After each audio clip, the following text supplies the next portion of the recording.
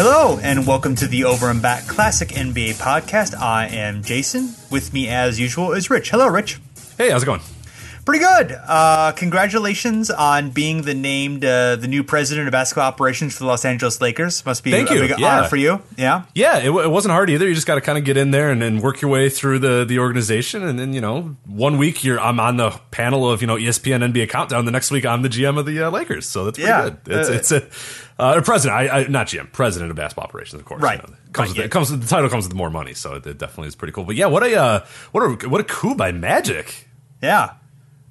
It is. We've added light to the we a few months ago did the episode of when Magic requested a trade, because everybody's got Magic as this kind of like happy-go-lucky shucks kind of guy, but deep down there Magic can he can work his way through whatever he needs to get done too. He's still a businessman at heart. I mean, definitely these days that he's a shrewd businessman. But yeah, this was an all-time great coup by Magic Johnson. Yeah, he can be ruthless if necessary. That's something we found out about Magic over the years. So. So this made us think about other legendary players who hit the trifecta. Of course, had legendary NBA careers, among the best players of all time.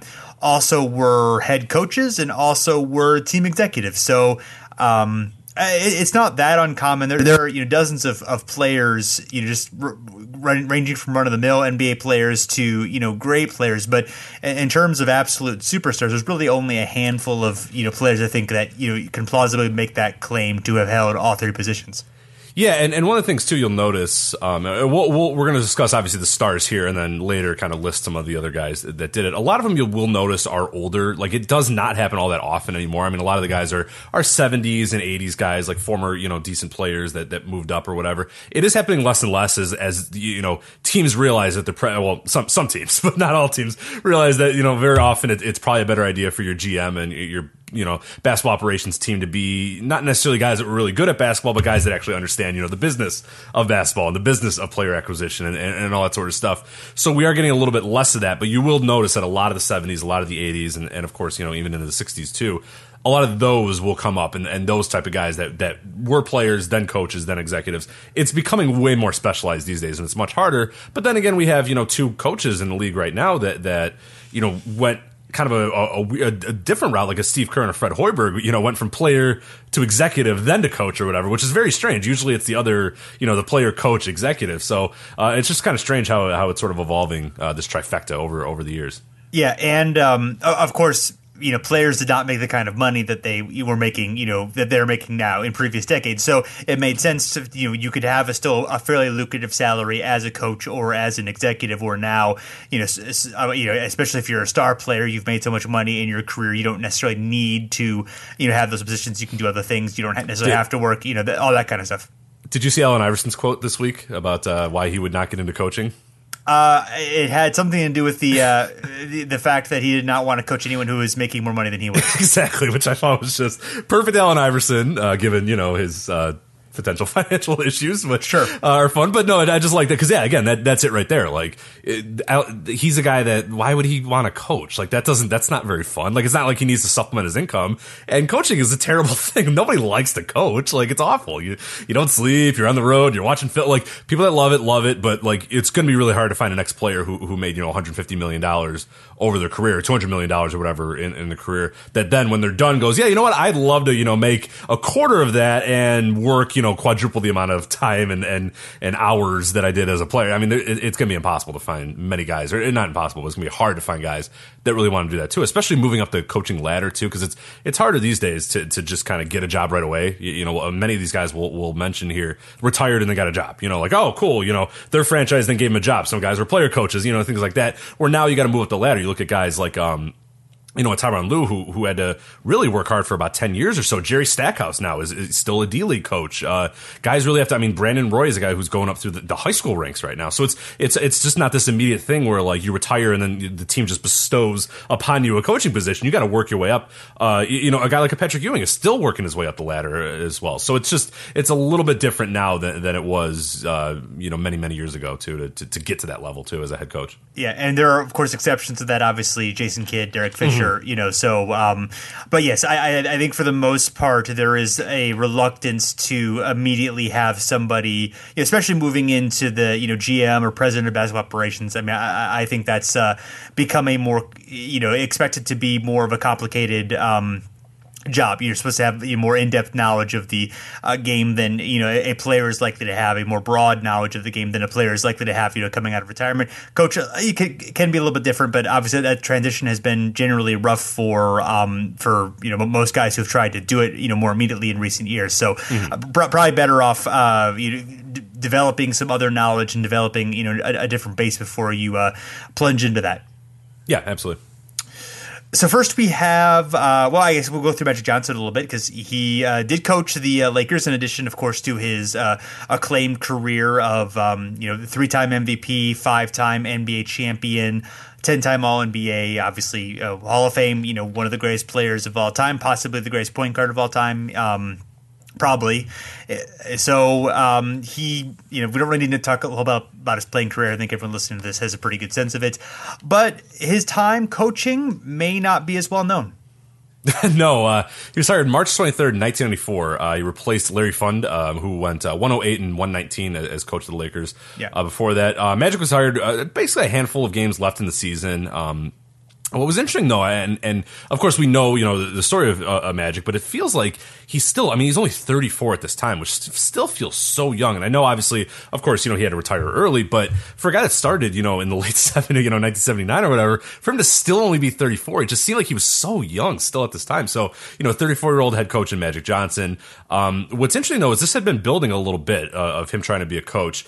He attempted to come back as a player, of course, in 1993. There were some issues and fears among other players of, we're still in this weird, now it seems like commonplace, but, then it was still this worry of, okay, well, I don't really know, he's HIV positive. Like, what does that mean for me? What if he gets a cut? Like, what if he spits?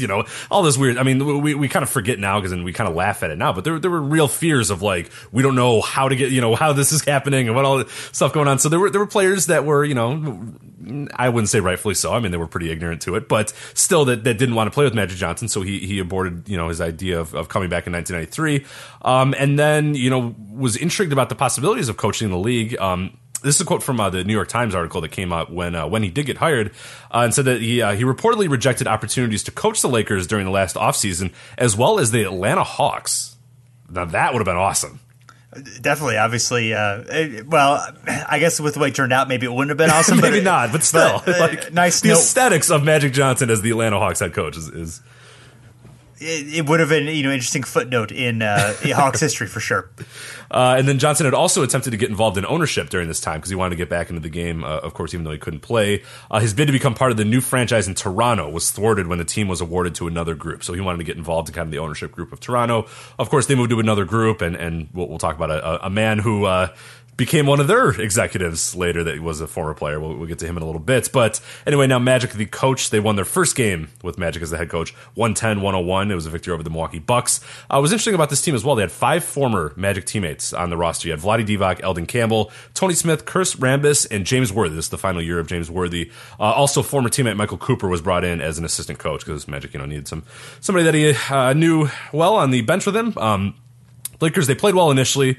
They won 5 of their first 6 games under Johnson, but then lost the next 5. And then he announced that he was resigning after the season, which I guess he did not enjoy losing all that much. So then they finished the season on a 10-game losing streak, and unfortunately Johnson's final record as head coach was 5-11. So he stated then afterwards, this is again from another New York Times piece, that it was never his dream to coach, and that he instead chose to purchase a 5% stake in the team in June of 1994. So he said, "I never wanted to coach." Who said that? Coaching is stupid. I don't want to do that. No, I don't want to do that. So that was the Magic Johnson coaching. Yeah, and there were stories about that team was notoriously immature. Cedric Ceballos, I believe Nick Van Exel at the beginning of his career just a lot of guys that Magic felt didn't really have the professionalism that he was looking for, the the maturity that he was looking for, and felt the game has sort of changed from his generation to this new younger generation that he felt was more entitled and and a little bit less appreciative of the past struggles of the game and the sacrifices and the professionalism and blah blah, which sounds like the type of anti-millennial talk that we get these days, but exactly Magic may have had a point. No, and then when he came back to play, a year or so later, there was also those same issues, and he was vocal about it too, like calling those guys out, particularly Sabalas and Nick Van Exel. I know he called out on multiple occasions for just not having the drive that he had, not having the maturity that he had, and all that sort of stuff. So yeah, it was not something that went away after this year. So. So looking at some of the stars on Magic's level, Elgin Baylor, of course, the great Lakers star of the 60s, 11-time All-Star, 10-time All-NBA, tremendous scorer and tremendous, all-around, just did everything player above the rim, and it could do everything, of course. As a player, famously went to 8 finals and was never able to win a championship with the Lakers. So after he retired in 72, right before the Lakers went on a 33-game winning streak and had the up until that point best season ever with the Wilt Chamberlain, Jerry West, and other guys, he became an assistant coach under the New Orleans Jazz with Butch Van Bredikoff, who had been his Lakers coach for a couple seasons. He ended up taking over midway through the 77 season. The Jazz actually. He had a 21-35 record, but they did improve generally with him, especially the play of Pete Maravich, who averaged more than 30 points per game that season, and Gail Goodrich was there as well. And the next season they would actually look like they were going to be making the playoffs. And then Maravich had a serious knee injury, and at that point the team completely fell apart. Baylor's coaching record 2 full seasons after that, 86-135 overall. Obviously, the injuries to Maravich and other struggles, depressed that a little bit. Then he coached the Jazz for their final year in New Orleans, and then after they moved to Utah, replaced Elgin with Tom Nasalki. Yeah, and then Baylor moved to the executive branch of the NBA world. 1986, he was hired by the Los Angeles Clippers as the team's vice president of basketball operations. Was there for 22 years, and the Clippers, unfortunately, during that time, managed only 2 winning seasons and amassed a win-loss record of 607 and 111, or what was it, 1,153. So not great for the old Clippers there. Also, only 1 playoff series win during that time.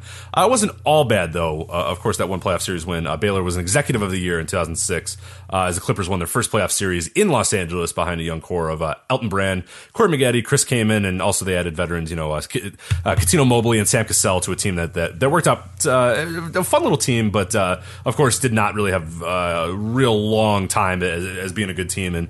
But at least that point, they looked like a fun team that maybe had a few years in front of them, but definitely did not. And it did not end all that well. Of course, it's the Clippers, so it's not surprising. But in February 2009, Baylor filed an employment discrimination lawsuit against the Clippers, team owner Donald Sterling, team president Andy Rosner, and the NBA. He alleged that he was underpaid during his tenure with the team and then fired because of his age and race. Baylor later dropped the racial discrimination claims in the suit, and the remaining claims were rejected by a Los Angeles state court jury by unanimous vote of 12-0. But still, there had always been sort of rumblings of what happened when Baylor was there and kind of the mistreatment of Baylor, possibly as the Clippers. And initially, when this came out, I know there were a lot of people that were like, oh, and then as more and more stuff about Donald Sterling came out, it was like, oh, Elgin was probably right. It was probably pretty terrible to work for Donald Sterling for all those years. But 22 years as a Clippers exec is pretty cool for Elgin. And during that time, made some good moves, made a lot of bad moves too, because they weren't a very good team at all. Yeah, the best moves that I found were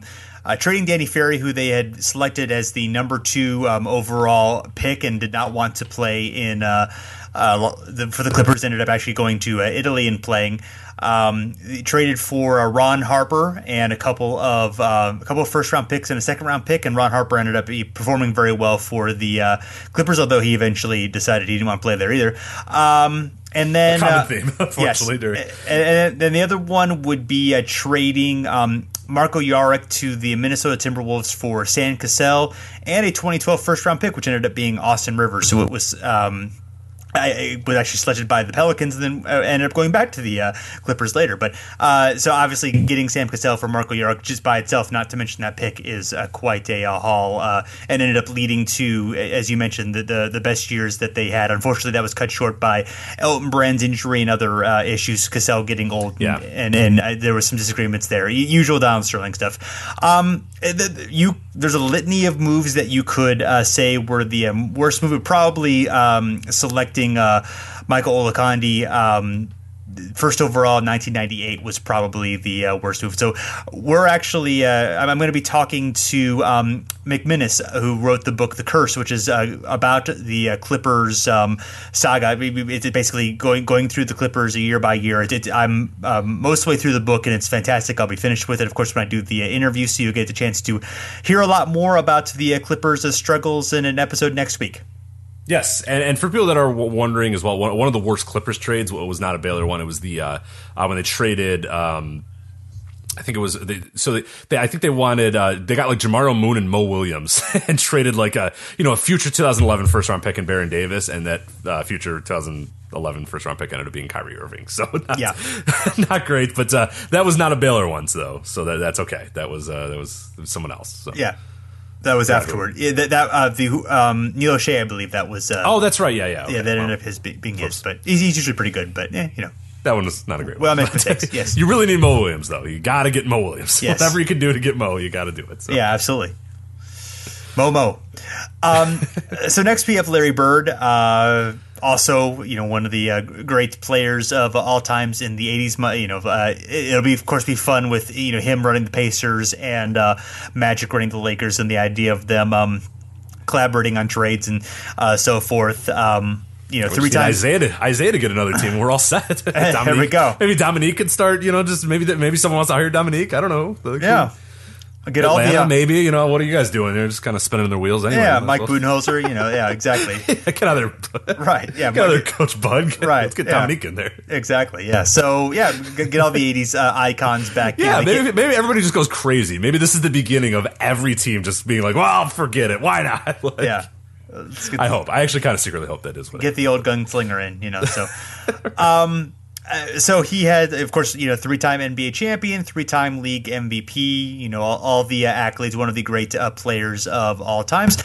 And then, he after he retired, he sort of transitioned into a special assistant role for the Celtics for a few years, and then eventually made his way onto the Indiana Pacers. Yeah, in 1997, he accepted the position of head coach of the Indiana Pacers. Here's a quote from a New York Times article as well. Larry Bird elected yesterday to return to his native Indiana to coach the Pacers instead of remaining in Boston, where Rick Pitino initiated a new era by taking over as coach and president of the Celtics. And if you ever need a shock of all shocks, is look at what Rick Pitino signed for, how much money they gave Rick Pitino to be the coach and president of the Boston Celtics in 1997. It is pretty startling. But anyway, Bird, he replaced Larry Brown, who had left the Pacers, and... his first year at the helm, Bird led the Pacers to a 58-24 record. That was their franchise best, or the NBA Indiana Pacers franchise best, because the ABA team had won a few more as well. But for the Indiana Pacers of the NBA, that was their franchise best at the time. And they made a good little playoff run. They even pushed the defending champion Chicago Bulls to a 7-game series in the Eastern Conference Finals. So Bird initially, and if you look the prior year with Larry Brown, they had kind of been mediocre. So it was a nice little change of pace for Indiana, and they looked like they kind of had things going here. Bird won NBA Coach of the Year honors and became the only man in history at that point to win the MVP and Coach of the Year honors. So MVP as a player and Coach of the Year as a coach. The following season, the Pacers went 33-17. Of course, this was the lockout-shortened season. They put everything together, though, in 2000. They won 56 games and reached the NBA Finals. Unfortunately, they were defeated by the Kobe Shaq-led Lakers. And this was, shockingly, Larry Bird's final game as head coach, because when he signed, he said, I'm going to be here for 3 years, and that's it. And those 3 years were up, and he said, I am out of here. So that was the end of Larry Bird. Yep. And he was smart about delegating a lot of the work to his assistants, including Rick Carlisle, who, understanding that his strengths were not necessarily in the X's and O's and things. They were, much more in the larger picture of things. And when he became president of basketball operations of the Pacers, coming back in 2003, that is sort of the took on a similar role. They, of course, had a tremendous team during that time with Jermaine O'Neal and Ron Artest and, Reggie Miller toward the end and some other top talent. And then the Mouse and the Palace, of course, derailed all of that. But eventually they were able to rebuild after, a few years of struggle in the 2000s. They did pretty well in getting Danny Granger and then later on getting, of course, Roy Hibbert and especially Paul George. And then he was named Executive of the Year in the 2012 season. He did take a year off after the 2012 draft. Decided that he was going to leave, but then almost exactly a year later came back and was the president of basketball operations again, which he has continued to be. Been up and down a little bit in recent years. Obviously, they had some really good teams with George and Hibbert, facing off against the Heat and getting some good playoff battles. And then once Paul George suffered his injury, they sort of restruggled to constitute a new team around him. They're sort of average this year, but I would say the best move would be selecting Paul George in the 2010 draft. They also got Lance Stevenson that year in the second round as a 40th pick. Not too bad. Obviously, Lance flamed out, but for a couple years he was pretty strung. The worst move, some good candidates here, but I think it's the trading white for black trade of acquiring Mike Dunn. Hey, Ike Diagu is black. That's true. That's true. But yes, overall, most right. Trading getting Mike Dunleavy and Troy Murphy and trading away Al Harrington, Steven Jackson, Sarunas Javikavis, and Josh Powell. So. They got much grindier. They got much more annoying and grindier in like one move. So that was definitely true. But they needed that annoying grindy team was the first one that kind of made a playoff push though. So then they eventually got of course when George emerged and Granger was still at his peak of his powers and Hibbert or whatever. But that first little grindy Pacers team that's the one that got them to the got them starting with their little playoff run. And they were a fun team as well. One thing I've always liked about this era of the Pacers is they kind of did it uniquely because a lot of times you got to kind of tank and everybody knows the best way to be great in the NBA or make that completely transform your organization is to be bad for a little while, get a superstar, a top pick or whatever, and move up the ladder that way. Well, they were always they stayed competitive almost while they were rebuilding too, which is a unique thing, and it helped that Paul George as the 10th overall pick, which is not a super late pick, but not a really early pick either. And him emerging as a superstar was a huge part in them, rebuilding while also still being okay, which was a cool thing for that franchise too, because they still have problems with attendance even when they're good. So a prolonged period of them being bad for 5 or 6 years might really, really hurt that franchise. And luckily, they really haven't had that underbird. They've always been kind of okay, but at the same point, they've never really been title contenders either, except for maybe 1 or 2 years with George at the peak of his powers. Mm-hmm. Absolutely. So next we have George Mikan. Speaking of George, of course, one of the great players of the 40s and 50s, had led his teams to 7 championships in 8 years, if you include the NBL and BAA, and of course the NBA once those two leagues merged. And you can't say enough of him, of course, about him being the great player of his time and the basically the face of the league. And the other things did not go quite as well for him. He was an executive before he was a coach, which is unusual. So we'll talk about the executive stuff first. But he was basically from 55, 56 after he retired. He was the executive on record for the team. The best move he made during that time was in the 1955 draft, selecting Dick Garmaker in the first round. And we talked about him in our Forgotten All-Stars show, where I think he had 4 All-Star appearances in 5 seasons. His career didn't last long, but he was a pretty acclaimed player for his day, even though the Lakers struggled during those years. The worst move was a large-scale trade that sent Slater Martin to the Knicks for main piece there was Walter Dukes, and that was not a good talent exchange for the Lakers. Slater Martin still had some strong years. He ended up going to the St. Louis Hawks pretty soon after that, and then keying them to their finals runs against the Celtics at the end of the 50s and early 60s.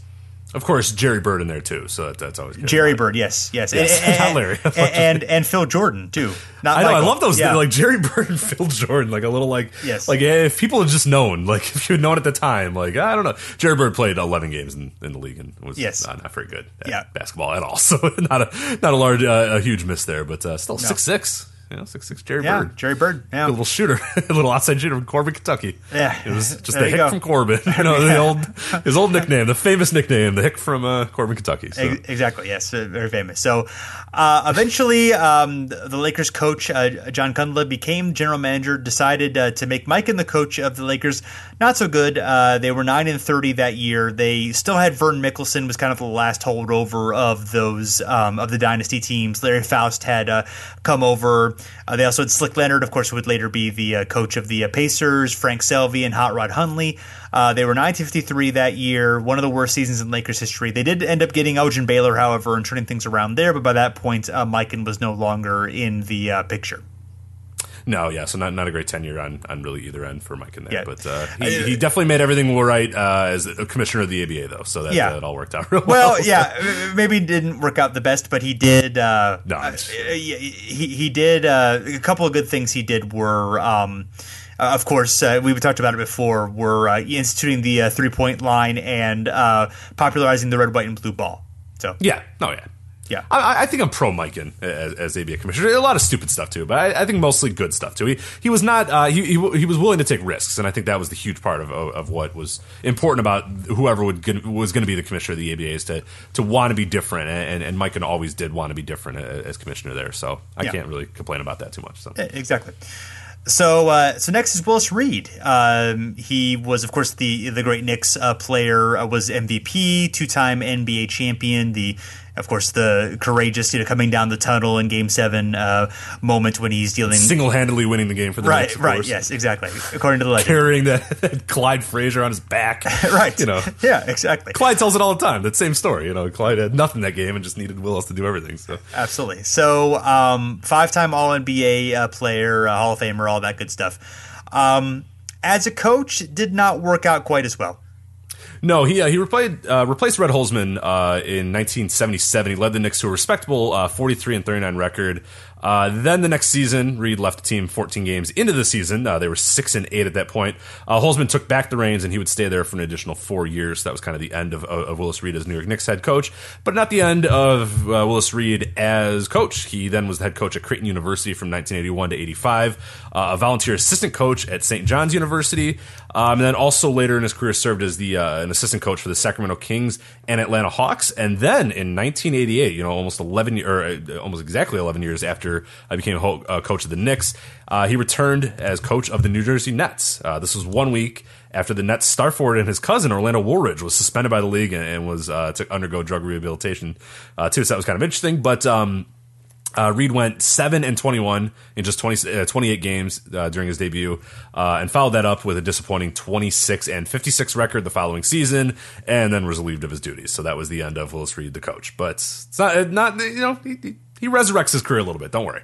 Yes, in fact, he's hired immediately as the general manager and vice president of basketball operations. So look, you suck, but maybe you're better at this. And that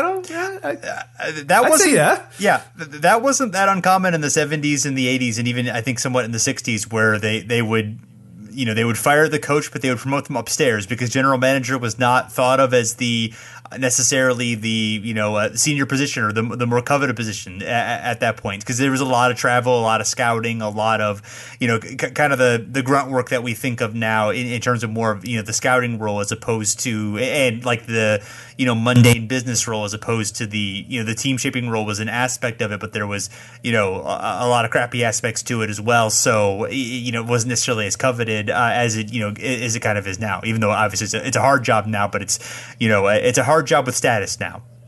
Yeah, exactly. So he did some strong things, actually. He drafted Derek Coleman and Kenny Anderson, acquired Drazen Petrovic, and the Nets were a solid team in the early 90s. They had Chuck Daly as their coach, and it looked like they were up and coming. Unfortunately, the Drazen Petrovic death changed the course there. And he ended up kind of having more of a senior position, more of an honorary role later on with the Nets, and then and then later on with the Hornets, but it was more of a, not as a basketball decision-making role as much of more of just a, kind of a ambassador type thing. So, but the Nets eventually, they built themselves into a pretty good team in the took a while, but in the early 2000s, of course, made the finals 2 years in a row. I would say the best deal was acquiring Drazen Petrovic. They did not have to give up all that much. They traded Greg Anderson, and they also got Terry Mills out of it for a couple seasons before he, had some pretty good time in Detroit. And they did give a first round pick, but yeah, I mean, obviously Drazen ended up, becoming a legend in his short time with the Nets. And I would say the worst move was November 3rd, 1992. They traded away Mookie Blaylock and Roy Hinson to the Hawks for Ramil Robinson, who was a notorious bust. And Mookie Blaylock obviously was a really good player in the 90s for the Hawks. Yeah, that's a good one, too. And Reed also became the vice president of basketball operations for the New Orleans Hornets in 2004 as well, and stayed there until 2007. So he had a little bit of a post-Nets career as well. But, yes, indeed. So speaking of Louisiana, Bill Russell. Yes. We've talked about Bill Russell a few times on this podcast, perhaps. Have we? I don't remember. Did we? When did we do that? Yeah, it's possible. Was there like an entire series of episodes that we did focusing on one player, in this particular case, Bill Russell? I don't think so, but okay. I mean, if you say so, Jason. Possibly. So, 11-time NBA champion, 5-time MVP. It was WrestleMania for people that... It was, yes. Subtlety. It was WrestleMania. Going for it. It's good. Good little series, but anyway, go on.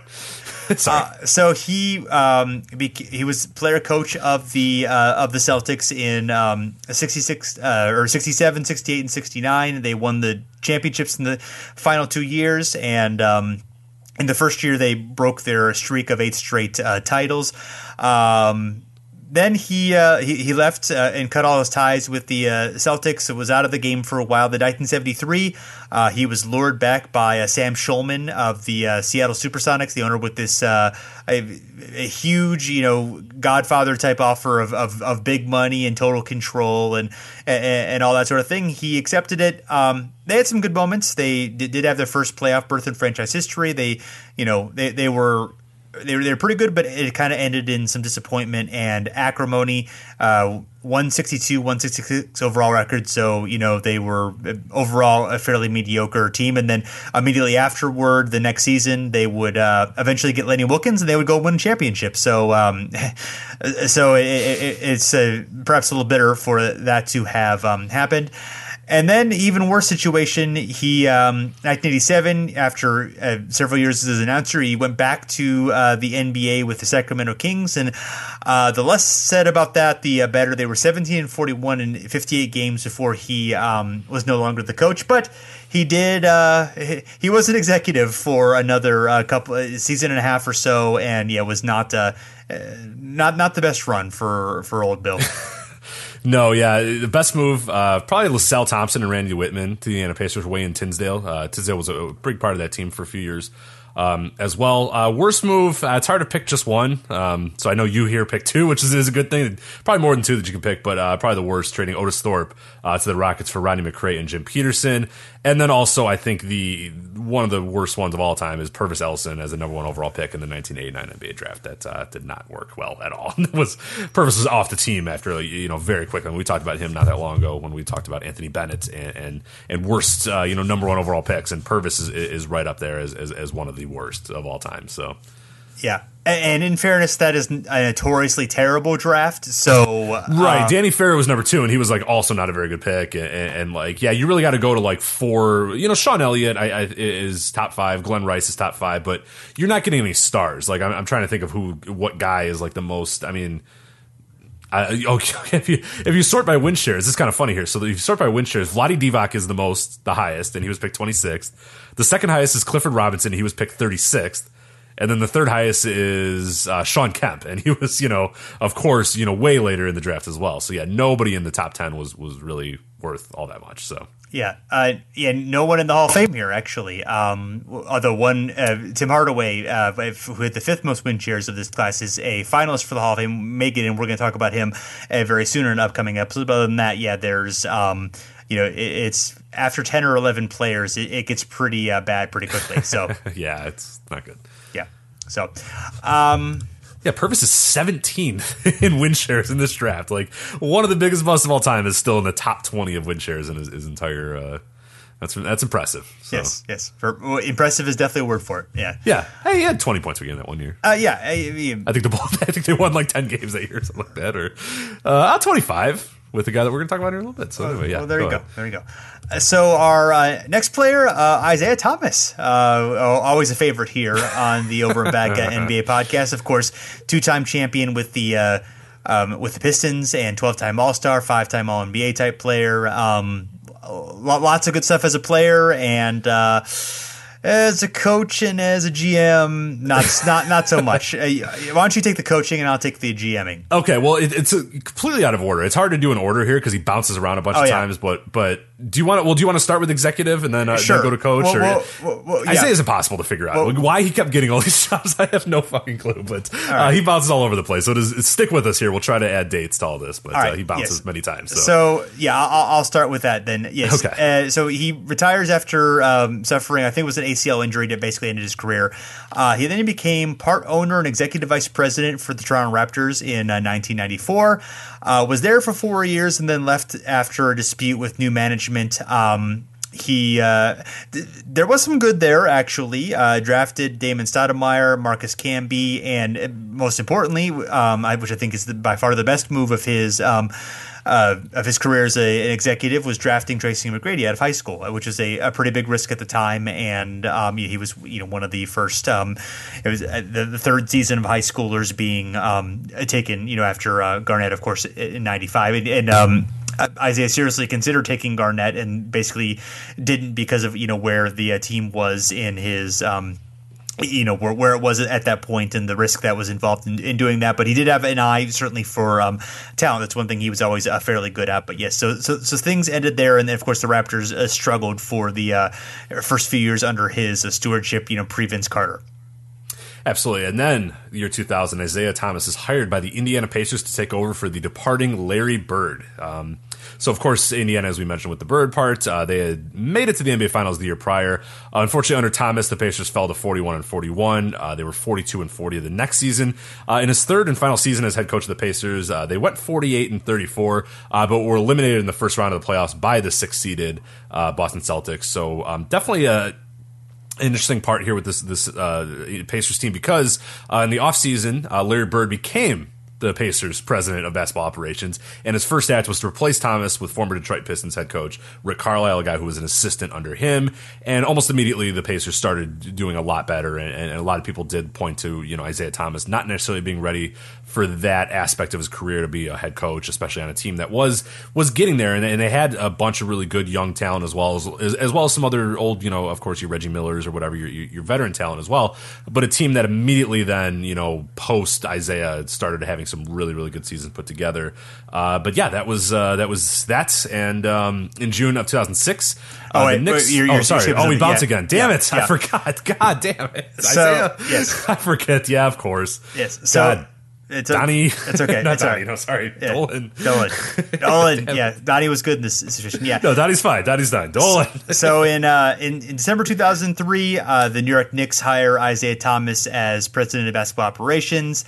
Yeah, not good. Because of course they did. Yes, there's a lot of terrible trades, a couple which we'll talk about. Bringing in, washed up high price stars like Stephon Marbury and Steve Francis and that sort of thing. Some of the worst cap management and trades in NBA history. And in fairness to him, probably just operating with what Jim Dolan wanted him to do. However, also a huge sexual harassment scandal and lawsuit that goes on during the time that he's personally involved in. So not great. And eventually, Jim Dolan, after Thomas and Coach Larry Brown have feuded for the part of the season, a situation which Larry Brown had certainly his part in a fault in as well. It wasn't completely Isiah there, but eventually Dolan decides to make Thomas the coach, which makes a certain amount of sense. Give him, okay, this is the team you put together, now try to coach them. And that didn't go great either, although he probably was a little bit more suited to be a coach than he was to be an executive. Yeah, I agree as well, and it's good to know that the Knicks have finally calmed down, and now they're just a well-run tight ship operation too. Yeah. So it's good to know that after this debacle, they said, "All right, guys, let's get this thing together, let's go," and they've been just a pillar of success since then. So it's really good. So in June 2006, the Knicks fired head coach Larry Brown, and owner James Dolan replaced him with Isiah Thomas. He put some weird ultimatums on him that they needed progression and all that sort of thing. Well, they didn't do that great because the Knicks struggled. They went 33-49, then 23-59 in Thomas's 2 years as coach. Then he was kind of let go, but thankfully Dolan never lets Isiah go too far, because then he served as a consultant to the team, reporting directly to Donnie Walsh, who I'm imagining just threw every memo in the trash immediately. And then that was the end of Isiah Thomas. Now he then did, he's at FIU and as a coach, and then I know he did the New York Liberty as something or another. I don't know. He is with the Liberty still. Yeah. Is he still at the Liberty? I'll go yes. him. Okay, cool. Yeah, I thought he would get bored of that within like 2 days, but that's good to know. Yeah, so he's in Madison Square Garden. Yeah, of course, having a guy who was sued for sexual harassment as the oh god, I didn't even think of that. He's still in the same building, right? Oh, not totally ideal, but anyway, can't let him go. Can't let Isiah go. I mean, no, when you make great trades like the one you're going to talk about here in a minute, when you love someone, you set them free and then let them come back and run your women's basketball team. That's exactly the old adage. Yes, right, age old adage. So the worst trade, and there's definitely a lot to choose from, but I think this is a pretty obvious one. Is trading away the main pieces were Mike Sweetney, Tim Thomas, no big loss there, but then a 2006 first round pick that ended up being LaMarcus Aldridge, and then a 2007 first round pick that ended up being Joakim Noah, and that was for, I don't know why I always want to say, even though I know it's Joakim Noah and I hear it a million times, I don't know why I want to say Joakim first. That's a weird mental thing for me. I don't know why, but anyway, Joakim Noah. And he was traded for they acquired Eddie Curry and a 2007 first round draft pick, Wilson Chandler. Eddie Curry was the huge prize here, and then he ended up having this huge contract that they couldn't insure because he had this heart issue, which they knew about before because it was very well known. Right? Yeah. He just ended up being a basically total disaster, getting almost maybe a year of okay play out of him before things went really bad. They didn't get much out of Anthony Davis. He was a good player, but he was kind of advanced in his career at that point. They did get Wilson Chandler out of it, I guess, which was pretty good, and ended up he's been a good player for his career for a little bit with the Knicks and of course with Denver, but that was losing out on those two first round draft picks that were both excellent picks was pretty bad. I mean, they did get Joakim Noah eventually, so yay. Yeah, and if it makes anybody feel better, the Bulls immediately traded LaMarcus Aldridge for Tyrese Thomas. So that's true. So if there's any silver lining for Knicks fans, is that the Bulls screwed it up too. So there you go. Yeah. So I'm going to say, man, Tyrese Thomas looked like he was going to be really good.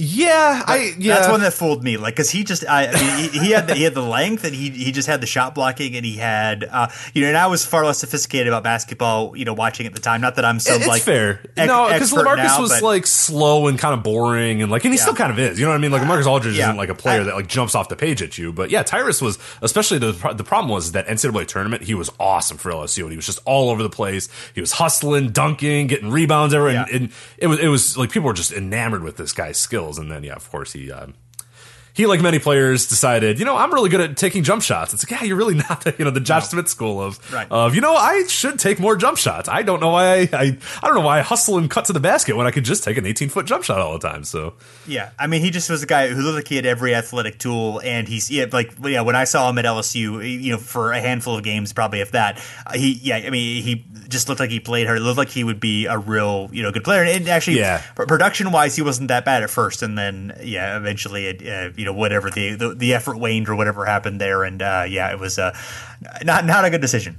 No, he would always have these he would have a spot it'd be like a week where he'd have really good games. Like, all right, here we go, and then you just get dumb and do really stupid things after that. But ended up not a great run, but ended up being a serviceable player, but of course not LaMarcus Aldridge. So yes, so I would say all right, I'm sorry.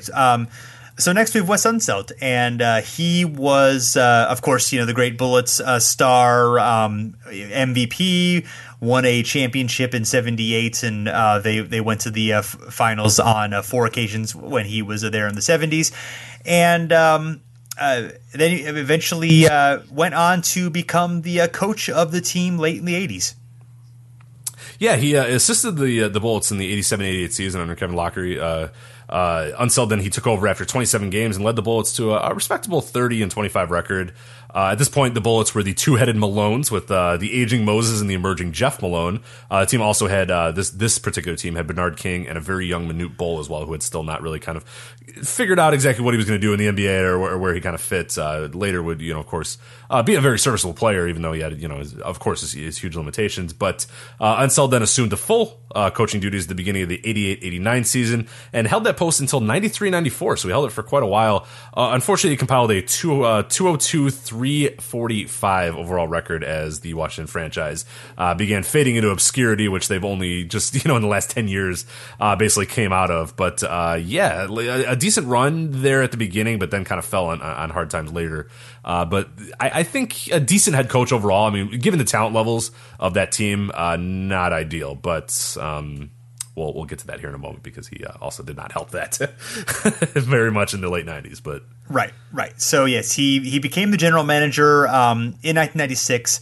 They did make the playoffs in 97, which was I think the first time in a while that they had made the playoffs. And it actually seemed like they had a promising team. They had Chris Webber. They had some young talent, but made a couple of rough moves. We'll save the best move first was October 2nd, 1996. They signed Ben Wallace as a free agent, and he actually played 3 seasons there. The first season did not play a whole lot, but the second and third 98-99 seasons, he actually did play quite a bit and was effective. It was not yet known what a defensive force he would become, but he was a stout rebounder and was pretty good there. Yeah, you could see the elements of what he would become too, and you saw it in Orlando too with his one season in Orlando, where it's like, yeah, he didn't have all the refinement, but you could see that this dude was really good at getting rebounds and doing those sort of things. So yeah, it was definitely good because out of an obscure Virginia Union University, really an obscure player overall. So yeah, really good idea to kind of go grab him and bring him into the forefront of the NBA at the point when there was really no reason to ever sign a guy like a Ben Wallace or whatever. So yeah, definitely a solid pick there. Yes, solid pickup. Right, yeah, absolutely. The worst move I picked two.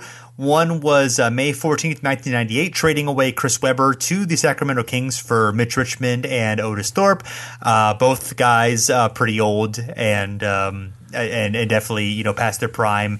And Webber was in his mid to late mid 20s, 26 I think or so, and was about to of course kick off the best run of his career, finally finding his way in Sacramento and being a incredible player there. So that was definitely not a good situation. Webber definitely had some issues with getting along with people early on in his career, so their hand may have been forced there, but that was a tough one to swallow. The other one was trading away Ben Wallace along with Terry Davis, Tim Legler, and Jeff McGinnis to the Magic for Isaac Austin. So not much. I don't get why you would make that move. I mean, they didn't know what they had with Ben Wallace, and there was no reason for them necessarily to know what they had in Ben Wallace. Isaac Austin was terrible. Right. Yeah. So, I mean, he was right. Yeah, he was better than Isaac Austin. So that they may need to clear some roster spots or whatever there. And Jeff McGinnis, had a few years of being a decent player too. So that was not a great one. The Webber one, I think, was obviously more damaging than the Wallace one. Certainly. Although I guess if Wallace had emerged the way that he had for Washington instead of Detroit, then that would have been pretty good. So.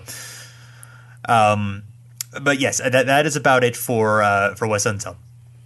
Yep, nothing else. Yes. So, and saving the best for last, Jerry West, I would say, has the best combination of playing, coaching, and executiving here, if that's a word, of anyone here. Of course, was the great other Laker, along with Elgin Baylor in the 60s and early 70s. 14-time All-Star, finally won an NBA championship after many tries in 72. And 12-time All-NBA player, one of the great guards of all time. And then after retiring some very strange weirdness that led him to eventually become the coach of the Lakers. He actually there was a lawsuit between him and the Lakers owner Jack Kent Cooke after West decided to retire, and then had a contract with the team, and eventually the settlement of that team ended up with West becoming the head coach of the team. So strange way to end it, but that's the way it worked out. Yeah, then after his coaching stint, he worked as a scout for 3 years before becoming general manager of the Lakers prior to the 82-83 season. And then, yeah, you can really credit Wes for being instrumental in creating the great, 80s Lakers dynasty. They won titles in 80, 82, 85, 87, and 88. Big part of him, of course, the 85, 87, 88 team is probably the most credit to Wes of kind of putting his fingerprint on there as well. But, scout before that, so he has some elements of that as well. Then I think, to his credit, too, he re-energized the Lakers in the mid-2000s as well. Of course, that team didn't win any titles, but the team built around Vlade, Cedric Sabalas, Nick Van Exel, later acquiring Shaquille O'Neal, those sort of things. I mean, he actually won a Executive of the Year in the mid-90s for, bringing the Lakers back to relevance as well. And between him and head coach Del Harris, they got the Lakers to the Western Conference semifinals. And that's a team we've talked about many, many episodes ago, about a team that really gets forgotten of, that was a pretty decent Lakers team in the mid-90s there. Of course, then later in the 90s, West trades Vlade Divac for Kobe Bryant. Decent move. Signs free agent Shaquille O'Neal. Also a very good move. And then acquires, six-time NBA champion head coach Phil Jackson to be the front man of the Lakers. And that works out quite well for the old Lakers because then they end up winning a few titles there. 2002, he becomes the general manager of the Memphis Grizzlies. And of course, the Grizzlies don't have the success that the Lakers had. But I think Wes molded them into a pretty decent team. I mean, they were a team that was a downtrodden franchise. Of course, had moved from Vancouver to Memphis. He brings some stability there, and then he brings in guys like a Paul Gasol. He shrewd hirings like a Hubie Brown as a head coach. Guys like a Jason Williams and stuff. Many decent moves throughout his tenure there, and got them to become a relatively decent playoff team, or a team that at least was competing and not just in the doldrums of the league. He retired as the Grizzlies general manager in 2007, and then in May 2001, he joined up with the Golden State Warriors as an executive board member, reporting directly to the new owners Joe Lacob and Peter Guber. So still does some stuff there, but obviously not in the thick of everything there, just as an executive board member. But still, great tenure as an executive. Probably one of the better. I mean, of all NBA executives of all time, he's right up there. And when you couple it in with an impressive playing career as well, I mean, it's a really, really great resume all around.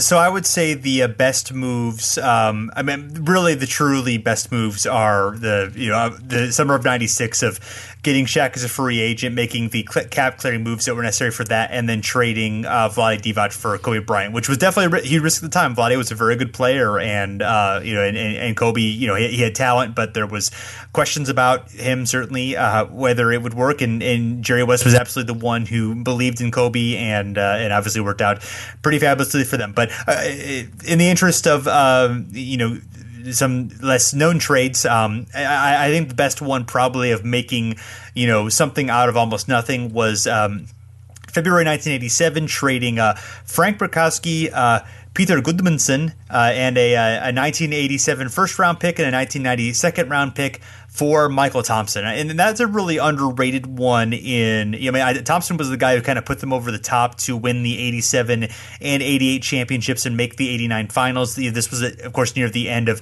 Kareem's career. He was definitely slowing down. They couldn't really, rely on him necessarily, full time anymore, and be able to get as much out of him as they had. And also Thompson was able to kind of give them a different look, allowed them to do, still do more fast breaking and do kind of the fast paced stuff that Kareem really couldn't do anymore. So that's kind of an underrated one in terms of, maybe they do win another championship, even after that, even without Thompson, but I don't think they win 2 in a row and go to 3 straight finals, after that. I think he was, able to put them over the top on that level.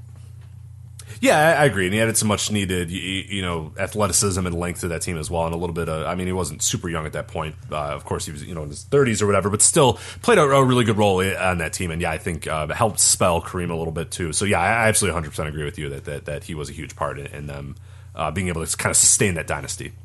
Yes.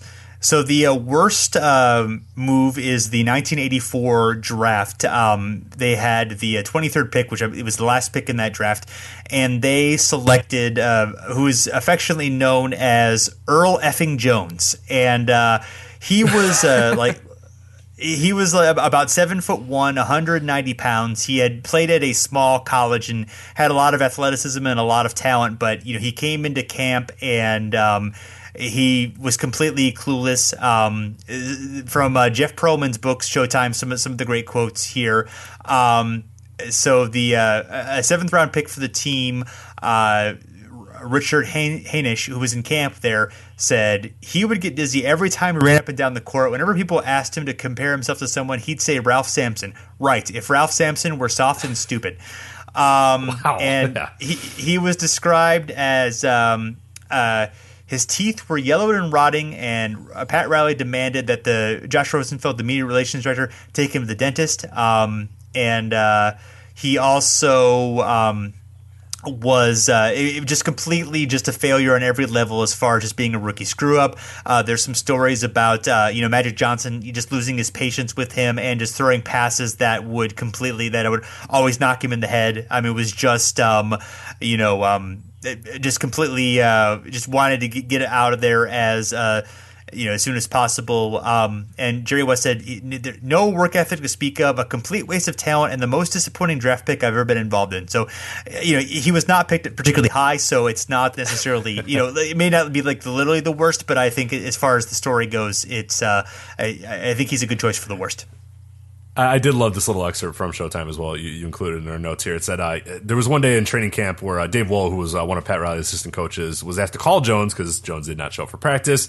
Wohl says, "Where are you?" Jones replies, "I overslept." Wohl says, "Well, grab a taxi and get over here." Jones says, "A taxi? That's going to cost me $50. And then Wohl says, "But Earl, it's going to cost you a $100 fine if you don't show up." Wohl says there was a lengthy pause, which was Earl doing the math, and then he never arrived. So yes, that's a good one. Incredible. Yes, I love that story. Yes. Oh boy. So a few other key ones. We're just going to mention some names because we were obviously running pretty long here. But guys who have also done the trifecta: Larry Brown, Dave DeBuscher, Red Holzman, Dan Issel, Phil Jackson, Steve Kerr, Kevin McHale, Don Nelson, Pat Riley, Doc Rivers, Bill Sharman, and Lenny Wickens. A few other top 50 all-time players on that list. So obviously some great ones there. And then other guys who were lesser players or not quite as well known. Mike Dunleavy, Danny Ainge, and Danny Ainge right now is, of course, when you listen to this, he's probably going to be bragging about the trade that he almost made. So we'll enjoy that from Danny Ainge. Of course, watch him actually finally make a trade. We're recording this before the trade deadline, so watch him actually make the trade and then make me look foolish. But I'm willing to take the risk. Other guys: Al Adels, Al Bianchi, Vince Borla, Alan Bristow, ML Carr, Doug Collins, Mike D'Antoni, Vinny Del Negro, Bob Vierick, Richie Guerin, Alex Hannum, Buddy Jeanette, Slick Leonard, Gene Littles, John Lucas, Jack McCluskey, Jack McMahon, Jim Paxson, Jim Pollard, Kevin Pritchard, Jerry Reynolds, Fred Schaus, Gene Sue, Rod Thorne, Butch Van Predikoff, Kiki Vandaway, Dave Wohl, Larry Drew, Matt Gukas, George Johnson, Charles Jones, and Charles Smith. So that is all. You did a lot of research in putting this list together, so it deserves to be shared.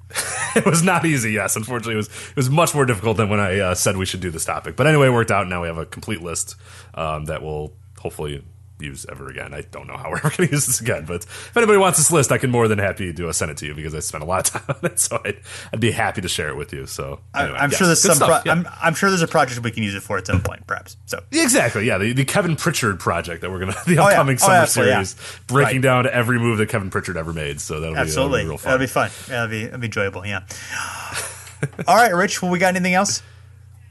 No, I think we're all set. All right. Well, cool. Well, thanks everyone for checking us out, and hopefully you've been enjoying the podcast. We've been giving more and more of them to you lately, kind of adjusting our schedule. We're going to have more frequent episodes, which hopefully people are enjoying. You can find us at the stepback at fansided.com. You can also find us on Facebook or Twitter. Just it's at Over and Back NBA for both. And also you can subscribe to us and leave a rating on iTunes, Stitcher, and pretty much anywhere you listen to your podcast. So thanks for listening, and we'll be back again soon.